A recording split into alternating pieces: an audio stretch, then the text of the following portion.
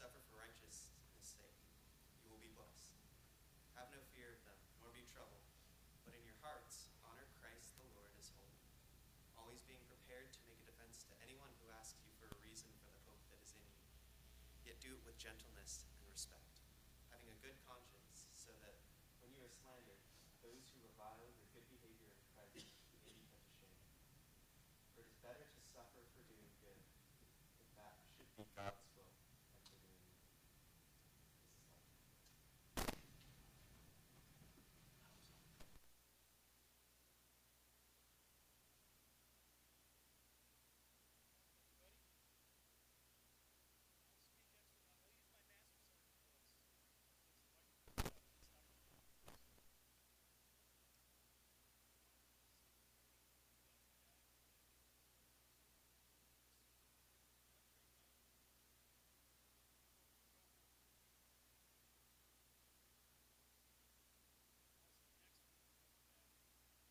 So if you could be praying for us next week as well, we'd appreciate that. Hey, I hear it. There we go. See, little faith, right? You just got to trust the Lord. This will work. Okay, so I want to invite our children to Children's Church, and Kathy will meet you back there. And while they're going, let's open in a word of prayer.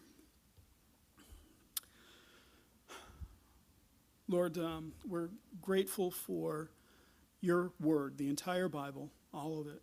But, Lord, I've been really impacted by 1 Peter as we've been going through it. And so I'm grateful for you inspiring your apostle to write this book. And thank you that he wrote it and you wrote it for all ages. So this is applicable for us, and we need to hear it. Lord, help us to hear. Holy Spirit, would you open our minds and our hearts to hear? And, Father, we think of those of our members who are not able to join us today because of COVID again. Lord, we pray that you would be healing them, that they wouldn't be stricken too bad with it. And, Lord, that this would be the tailing end of the pandemic, that it would finally and peacefully wind down. Lord, that's only possible through your grace and through your mercy to humanity. And so we pray and we plead that you would bring that about. Father, we also want to pray for Daniel Holmquist, our previous pastor. Father, we thank you for his recovery from surgery, getting the chemo pump installed. And Father, I know he's going through a lot of pain as being cut up to have that kind of stuff done is going to be difficult. Lord, would you be with him and restore him to his strength. And Father, show your goodness to him so that he might show your goodness to the nations. Have mercy on him. Father, we also want to pray for Chris and Anthony Cannavaro. They're friends of Steve Carranza. Father, thank you that Chris is largely recovered from pneumonia and kidney failure because of the collapsed lung and the antibacterial or whatever it was, the drugs they gave him. But Father, we pray especially for Anthony, who has suffered really bad brain damage because he was choking on food. And Father, it looks like he may not recover, but Lord, we know that all things are in your hands, and so we trust Anthony to you. We pray that you would bring healing to him. And Lord, if that is not your will, if that's not what's best and most perfect, then we pray that all his friends and family would be comforted in the knowledge that he is with you, that you are his God and he cares, or you care for him. So, Father, we just ask and plead for mercy. And in the meantime, Lord, give us strength to trust you. Father, may we find that strength now in your word as we turn to that. Lord, Holy Spirit, open your word to us, we ask again. In Christ's name, amen.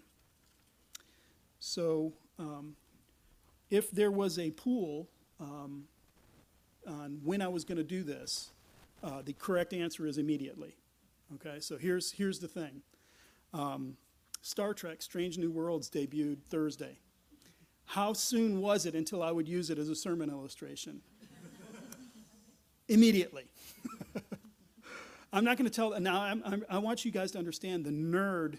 I have to restrain at this point because I really want to go off on this. But I went through it. I preached about 4 or 5 times last night, slimming it down and going, okay, this is what I want to say about this. So there's more to be said. If you want to talk about it, I'd be glad to talk to you about it. But Strange New Worlds premiered Thursday. It's the new Star Trek series. And the time frame is it takes place about 10 years before Captain Kirk was on the Enterprise. So it's a prequel to the original series. And the captain now is a man named Christopher Pike. Well, we met Christopher Pike previously on this other series called Discovery. We met him, the man playing him is Anson Mount. He's really charismatic and he's a good guy to play him. But in that series, what happened is because of very Star Trek-y reasons, Captain Pike had to grab this thing called a time crystal. And when he touched it, he saw his future. And it terrified him because in Star Trek canon, what happens to Christopher Pike is there is an explosion and he saves a bunch of cadets by rushing in, and he's exposed to this terrible radiation that just burns his body. And so where we meet him in Star Trek, the original series, is he's in a wheelchair, and he's horribly disfigured. And the only thing he can do is make a light on his wheelchair flash once for yes or twice for no. That's all he can do. But internally, in his mind, he's intact. He's perfectly functional. It's just his body is gone. And so where we meet him in Strange New Worlds is the Enterprise is in dry dock, and he's on his ranch in Montana. And he's dealing with this vision that he got of himself. He's wrestling with it, and he's wondering, is he going to return to Starfleet? And his girlfriend asks him, when are you going to talk about it? And he says, talk about what? And she said, the thing that you've been trying really hard not to talk about. And he says, it's classified. He can't talk about it. He can't talk about this vision. So later on the Enterprise, he's speaking with Spock, and Spock kind of figures out what's going on. And he tells Spock that he's really troubled by this vision. He keeps seeing it over and over. And he says, I didn't just see it, I experienced it. I felt all the emotions, all the feelings. And he says, am I going to be a good leader? Can I lead with this knowledge that this is going to happen to me? And Spock, being Spock, said, is it soon? Kind of callously, he's going to have, no, it's about 10 years. Is that soon? That seems soon now. And so the question that he's going to wrestle with throughout this series for a little bit anyway is, how does he deal with this vision of himself in the future? And will that affect his leadership? And it's that vision of the future that really does affect him. And so the reason I bring that up is not just because I'm a big Star Trek nerd, but because what Peter's going to tell us today is he's going to give us a vision of our future, and it had better affect us. So his question to us this morning is, what is the reason for your hope? And the answer that he gives us is going to be, I think, pretty surprising. It's a pretty strong answer, stronger than I was expecting when I first looked at it. So Peter's going to begin again. He's mentioned this before, but he's going to talk about persecution. Now, he touched on it briefly in chapter 1, verse 6. He says, in this you rejoice, if now, for a little while, if necessary, you are grieved by various trials. So he's kind of, circumspect and light touch on it. In 2:12, he says, keep your conduct amongst the Gentiles honorable, so that when they speak evil against you, or so they speak against you as evildoers, they may see your good deeds and glorify God on the day of visitation. So he's anticipating the Gentiles to speak poorly of the Christians. And then in chapter 2, verses 19 and 20, he's talking to servants. And he says, it's a gracious thing when mindful of God, one endures sorrows while suffering unjustly. For what credit is it if when you sin and are beaten for it, you endure? But if you do good and suffer for it, and you endure, that is a gracious thing in the sight of God. So he's kind of hit this idea of suffering, this the unjust suffering that we'll deal with. And now he's going to come to it and deal with it a little bit more fully. But even when he talks about it here, he's kind of circumspect about it. He doesn't want to say, this is a sure thing, but it's a very genuine reality. So in verse 13 he says, now who is there to harm you if you are zealous for what is good? He's not denying that suffering happens. He's been talking about it throughout this letter so far. What he's saying is, in general, when the world's functioning pretty well, if you do good, would somebody come and persecute you for that? If you love your neighbor as yourself, are they going to burn your house down? Generally speaking, if you do what is good, if you do what God has revealed to be right, generally speaking, that will work in the world. People will find that okay. And the reason for that is because God created humanity in his own image. He made us like him. And one of the aspects of us that he made in his image is our conscience, our heart. We have a sense, we know what is right and what's wrong. Now, since the fall of man, that's distorted, and it gets perverted at times. But generally speaking, we have kind of an idea of what's right and what's wrong. Generally speaking, people don't think murder is okay. Generally speaking, people don't think theft is okay. So there's this general idea of it. So what Peter's saying is, if you do what is good, you, generally speaking, won't be persecuted. You won't be in trouble. But that's not the whole answer, and he knows it. Don't forget, in John 21, Jesus explained to him how he would die. He says, you'll be led about, you'll be clothed in ways you don't want, you'll be led where you don't want to go. And John says, in this, he was explaining to him how he's going to die. So he knows that Christians will be persecuted and will suffer injustice. What he's trying to do is prepare us for that in a gentle way. And so in verse 14, he says, but even if you should suffer for righteousness' sake, you will be blessed. So even if, it's not you will be, thou shalt be, but even if, when this comes upon people at times, that is a blessing. It is a blessing to suffer persecution. Where did he get that idea? Well, he got it from Jesus. You walk with Jesus for 3 years, you're going to pick something up. And so in Matthew chapter 5, Jesus said, blessed are those who are persecuted for righteousness' sake, for theirs is the kingdom of heaven. Blessed are you when others revile you and persecute you and utter all kinds of evil against you falsely on my account. Rejoice and be glad, for your reward is great in heaven, for so they persecuted the prophets who were before you. Blessed are you. So when we face persecution, when we come into that, what Peter's trying to prepare us for is don't be surprised or think God lost it or something. God forgot about me. It is blessed to be persecuted. Now, there's a huge qualification on this. He said, persecuted for righteousness' sake. Persecute you and utter all kinds of evil against you on my account. If you're a jerk and people persecute you, you had that coming. And that's possible. You can be a real moron and have people really not like you, and that's not blessed. That's not gracious in God's sight. But if you're being a faithful and a true Christian, if you're walking with Jesus and people find that offensive, that's what Peter is saying, then you're blessed. And I think what he means by that is that promise that Jesus gives about being persecuted for his sake is we will be persecuted and the kingdom of God is ours. What's happening is the kingdom of God is breaking into this world and it doesn't fit because this world is broken. And so it's coming in and it's making things right, and people don't like that. So that's the blessing that we receive, is we'll be part of something that will last far longer than this world. So what I want to say first is in America, we are not persecuted. We're not suffering persecution here as Christians in America. We are opposed. We are sometimes harassed. But we're not facing the kind of persecution that Peter would be writing to people about, what they had experienced. However, that does not mean that Christians everywhere experience the same kind of safety and security that we do. In a 2015 Pew Research study, they said Christians have been harassed in more countries than any other religious group and had suffered harassment in many of the heavily Muslim countries of the Middle East and North Africa. But the report also shows that this widespread harassment is due in part to the huge size and broad geographic dispersion of Christians around the world, and that in the Middle East is just one of the number of regions where Christians have faced harassment. Did you catch that? Because of the wide dispersion. What did I say the name of this series was? You can look at the screen. Hope in the dispersion. We are, what Peter told us is we are the elect exiles of the dispersion. And that's not me, that's us, that's the church. And so as the church is scattered abroad throughout the world, we face harassment and persecution. So the study goes on. One of the problems is we think, oh, that happens in the Middle East. And it does.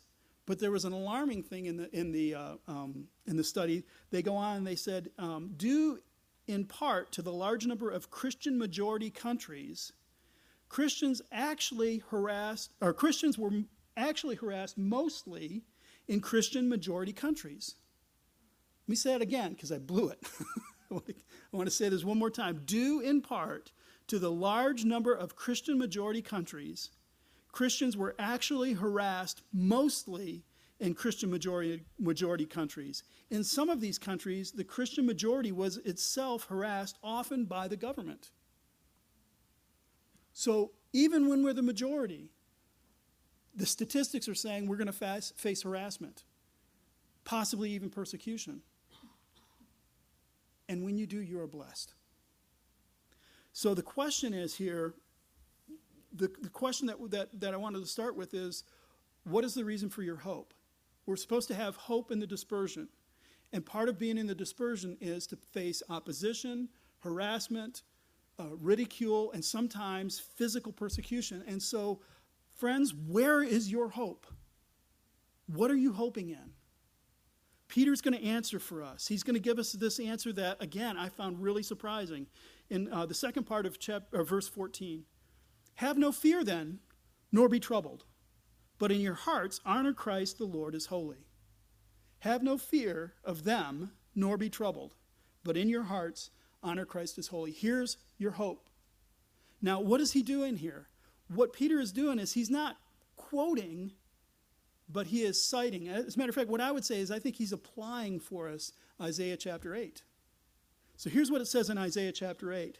For the Lord spoke thus to me with this strong hand upon me, and warned me not to walk in the ways of this people, saying, do not call conspiracy all that this people call conspiracy, and do not fear what they fear, nor be in dread. But the Lord of hosts, him you shall honor as holy. Let him be your fear, and let him be your dread. So this is what Peter, I think he's looking to Isaiah 8, and he's applying it to us.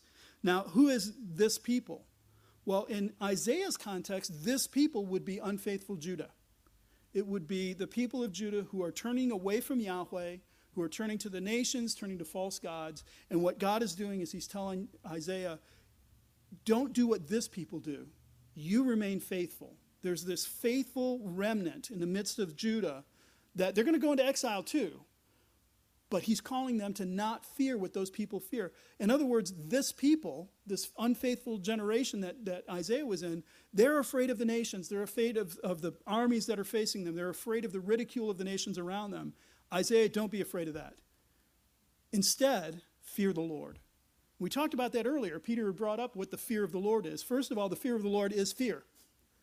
It is a fear of the Lord. It's not just respect. It's actual fear. Because he is so much greater, so much grander, so much more powerful than we are, that we can fear him. But it's a fear that doesn't cause us to run away. It causes us to draw closer. It's a fear unlike any other fear. So what he's saying is, don't fear what they fear. Fear the Lord.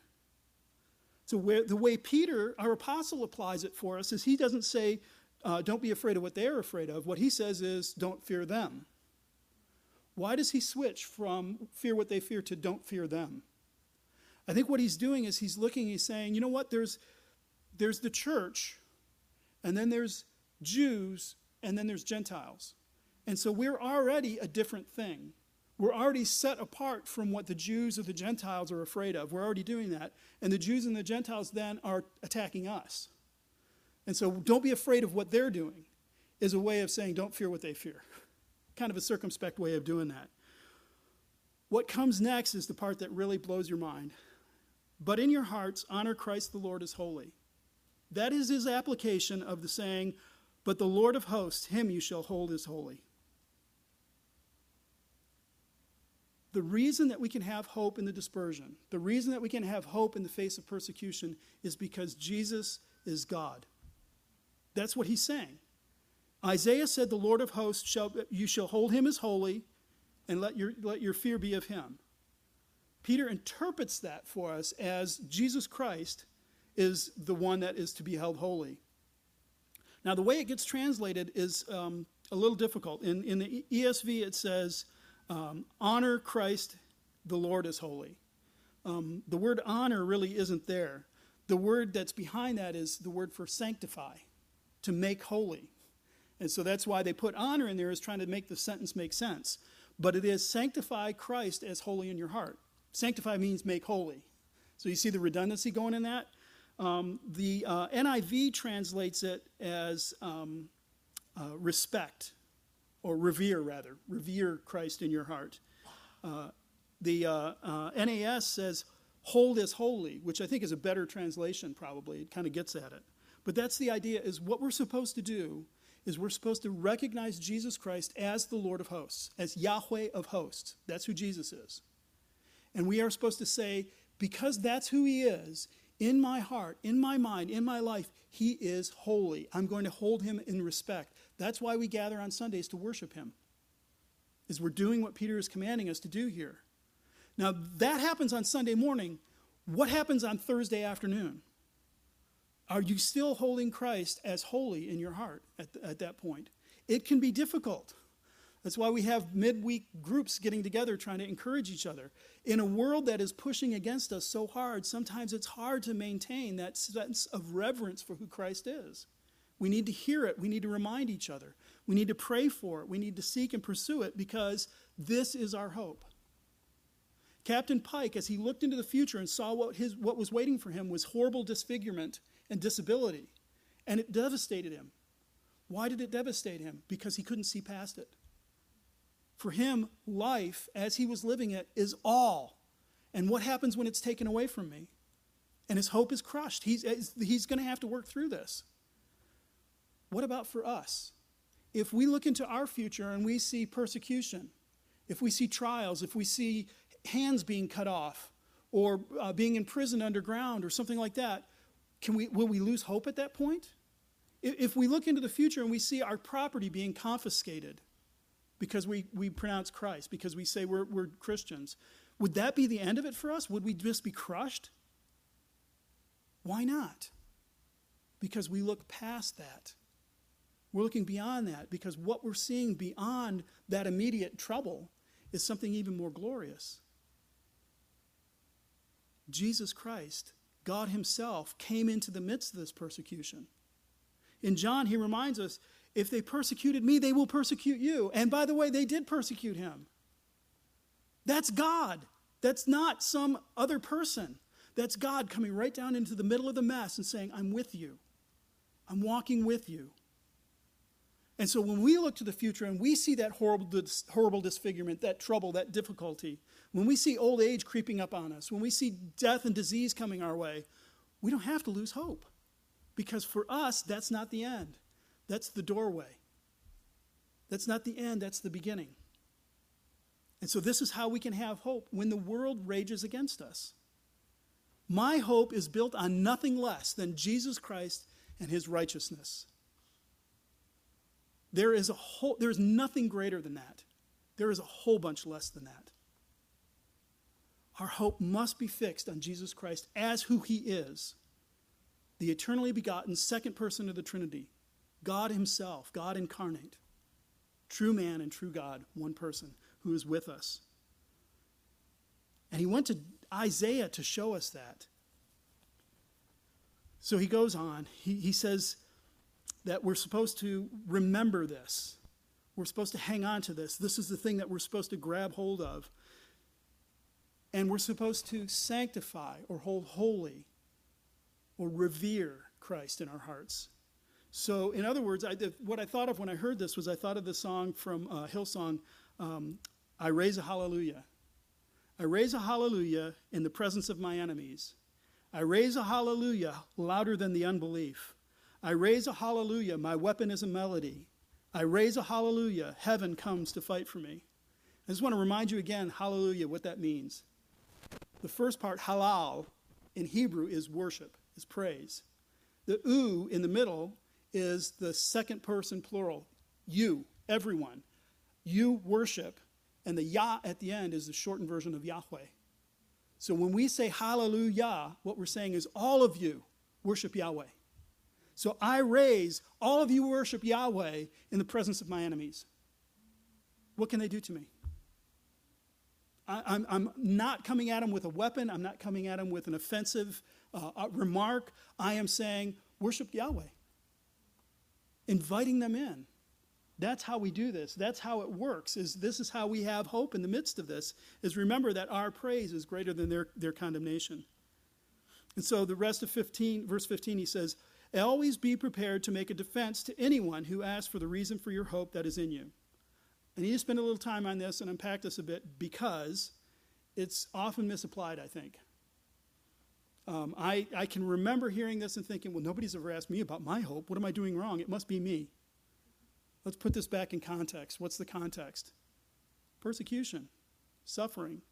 So what Peter is saying is when you're being persecuted, when the world is arrayed against you, when people are hating you and burning your house down and stealing your goods and calling you names and all of these things, people look and go, how can you have hope? They've taken everything from you. And Peter's saying, be ready in that instance to offer a reason for that hope that you have. So this is not the key verse for apologetics, though go ahead and do apologetics. This is a verse that's telling you, be ready. Be ready to answer when somebody says, how can you find joy? You've just lost your whole family. How can you find joy in the midst of that? Because for me, death is not the end. Jesus Christ has gone ahead of me. He's died and he's raised again. He's shown me the way. He's shown me the way that he's going to take me. That's the reason for my hope. Not because we got the right person in the White House or because we lowered taxes or whatever it is. My hope is because Jesus Christ died and rose again. So when you face persecution and when somebody asks you, how on earth can you do that? Be ready to offer an answer for that. Have it on your lips because of Jesus. He's made it all better. Now, when we talk about this, I want to make sure that I'm clear that when I'm talking about persecution, I'm also talking about suffering. Because Peter has talked quite a bit about suffering in here too. And so suffering, you may suffer because of persecution, but you can suffer for other things. We just prayed for Daniel and for Anthony and for Chris, who are suffering because of physical ailments.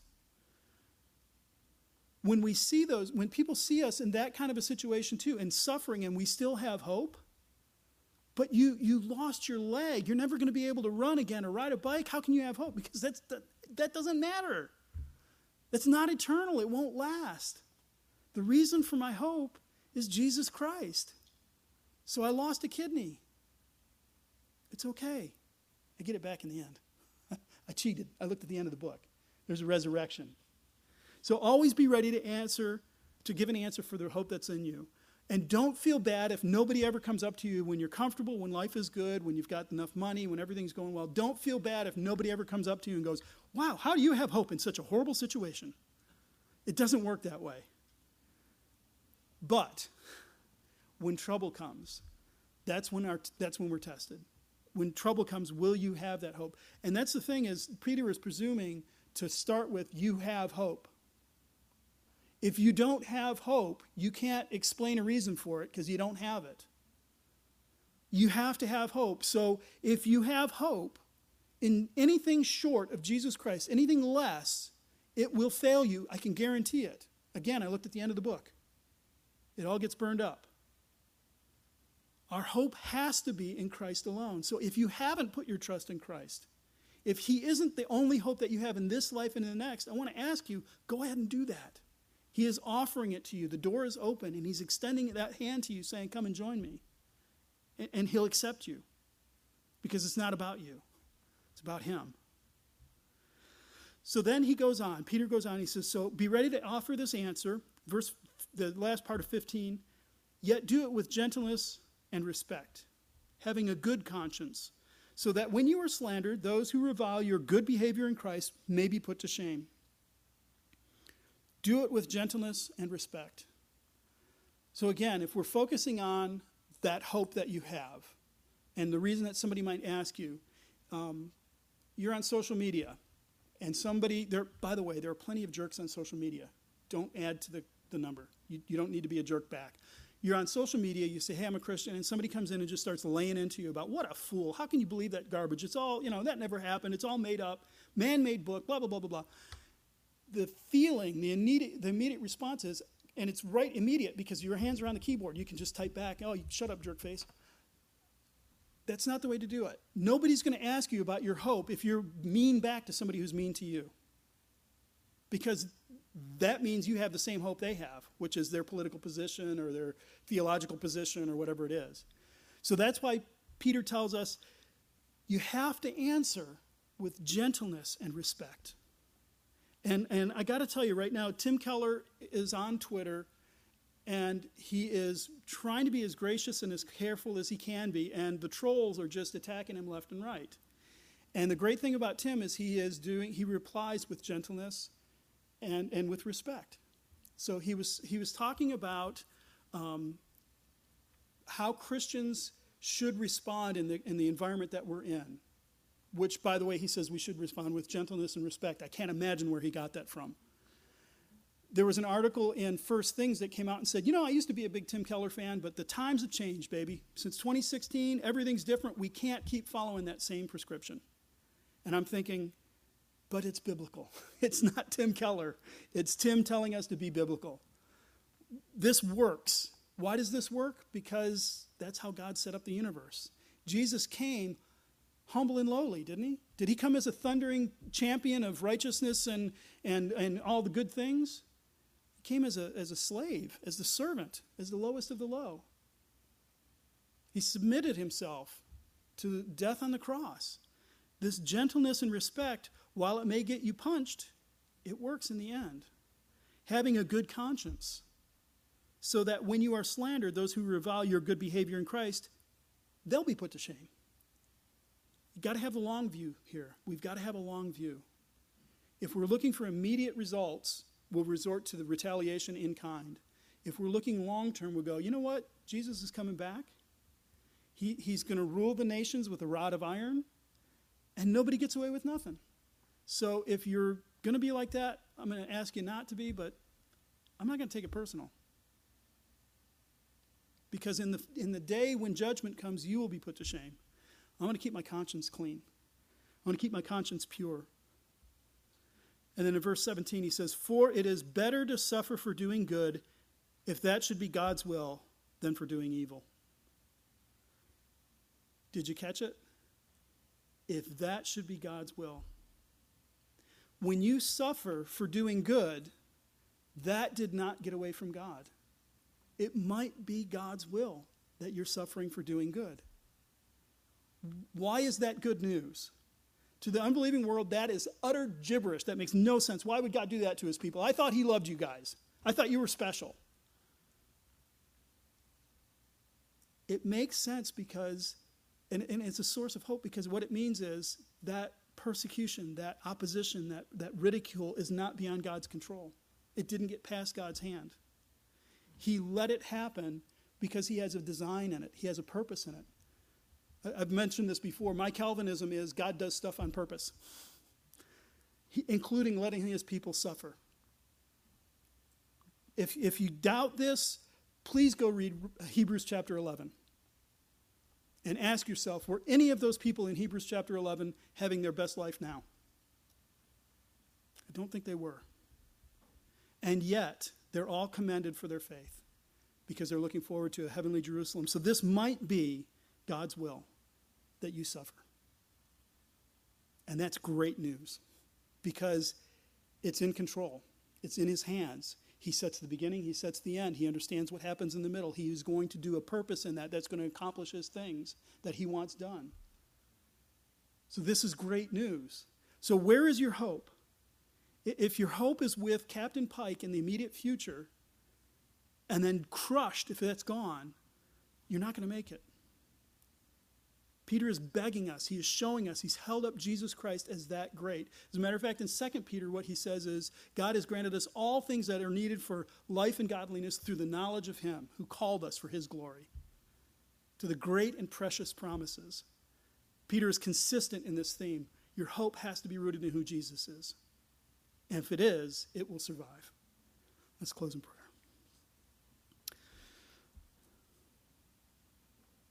Lord, I pray that the song that we sing would be real in us, that our hope is built on nothing less than Jesus' blood and righteousness, that when all around us gives sway, he is our hope and our stay. Lord, would you build that in us? Holy Spirit, would you ingrain that in us?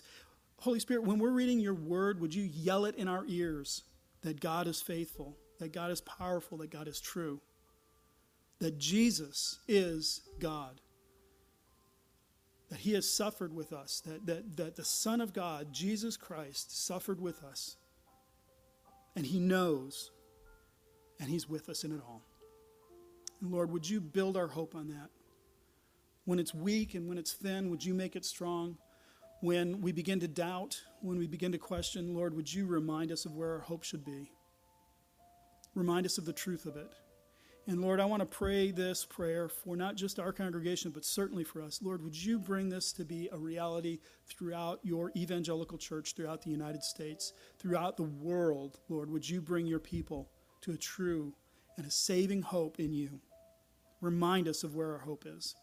Cure us from our weakness, from the drunkenness we have on power, and help us to trust in Jesus even more. We pray in Christ's name. Amen.